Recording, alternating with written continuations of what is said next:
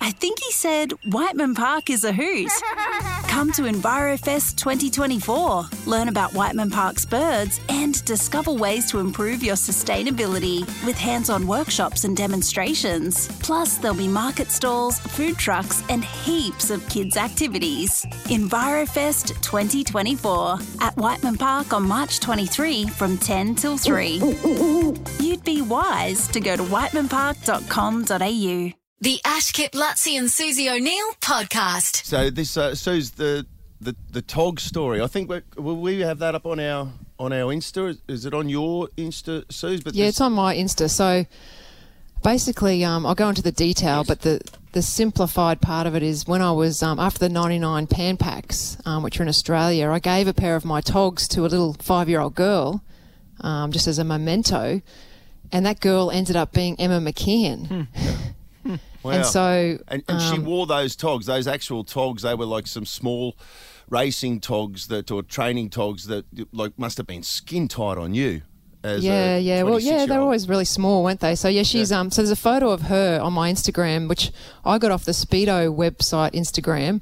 So it's Emma McKeon in a pair of my Togs when she's 5, and then obviously her when she's winning all her gold medals. So pretty amazing. How it came about is it's incredible. I knew her family quite well. So when I came back from, I owe a lot to her family and her uncle Rob Woodhouse. So when I came back from the 1996 Atlanta Olympics, I had won a gold medal, but like most athletes, I suppose, wanted to try and cash in on that and get some endorsements and different things and start to earn a little bit of money so I could keep swimming to the Sydney Olympics. Well, at this stage, you were 22, 23 years of age, and you really had the Atlanta Olympics announced you on the national stage as a sort of household name as a gold medalist.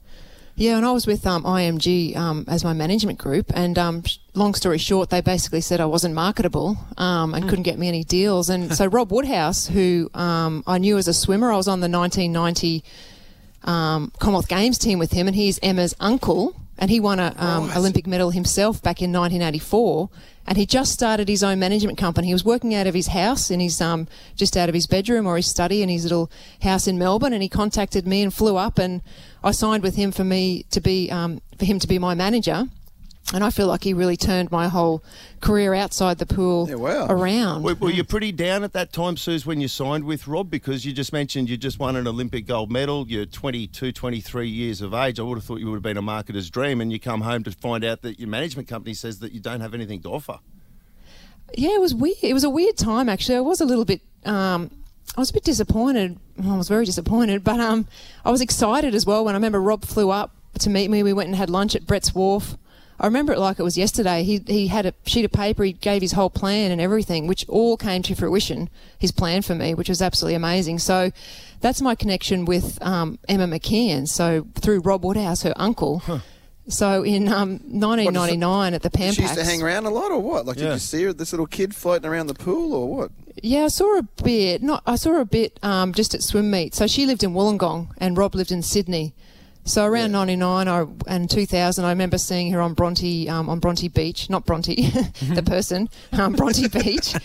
And then I just reiterate that Bronte the beach, not Bronte the person. It's not Bronte Campbell. The respect. And then I ended up going to stay at their house, Emma's and David's, and just after the Sydney Olympics, and gave a speech at one of their schools. I think I stayed overnight. Wow. So I've always had a connection with that family. Isn't that an amazing thing for Emma too? That I mean, you know, back in '99, Suze, you would have been like the greatest superstar, role model, idol, whatever for Emma, and then she would have had this superstar at times living in a house, gave her an actual pair of Togs. Yeah, that's incredible. And did she say to you, "I'm going to do this one day," or "This is what I want to do," or anything like that? Was there anything like that? No, she never really said what she wanted to do. The only other sort of interaction, I think, a turning point in her career that I had with her is around 2013. She wanted to give up swimming. And we were at this meet. We had that big meet at North Sydney Pool. It was they got all old athletes to be captains of 4 different swimming teams. You probably can't remember it, but it was a big televised event. That's when I met Dr. Chris the vet, and I swam with him. That's when my love affair was. Okay, I've gone off tangent, but that's when I fell in love with. We'll be on Sex Life again shortly. If you're careful. Yes. And so I remember that meet. Her parents, Emma, had just come back from being overseas somewhere, and she didn't really, for some reason, wasn't enjoying swimming, and so So I remember her parents asked me to talk to her, and I sat on the bus with her back to the hotel, and we chatted. I mean, we didn't chat much. I mean, she doesn't talk much. I don't talk much. So we exchanged a few words. You grunted. You mumbled. We grunted. Yeah. No. But I've always followed her career with interest. I mean, I never dreamed that she would be this good, to be honest. What was her 7 result? medals at the Olympics. 7, was it? Yeah. 7. It's absolutely unbelievable. Yeah. And so when I saw that Instagram post on Speedo, and I on the Speedo Instagram put it on mine, and in no way do I say that I had anything to do with the 7 medals, maybe 5 of them, but I think the last 2 she got by herself. The Ash Kip Lutzi and Susie O'Neill podcast is a Nova podcast. For more great comedy shows like this, head to novapodcasts.com.au. I think he said Whiteman Park is a hoot.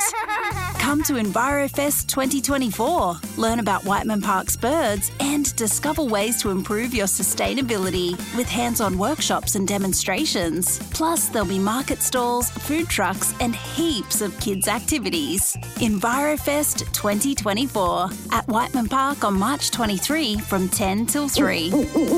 You'd be wise to go to whitemanpark.com.au.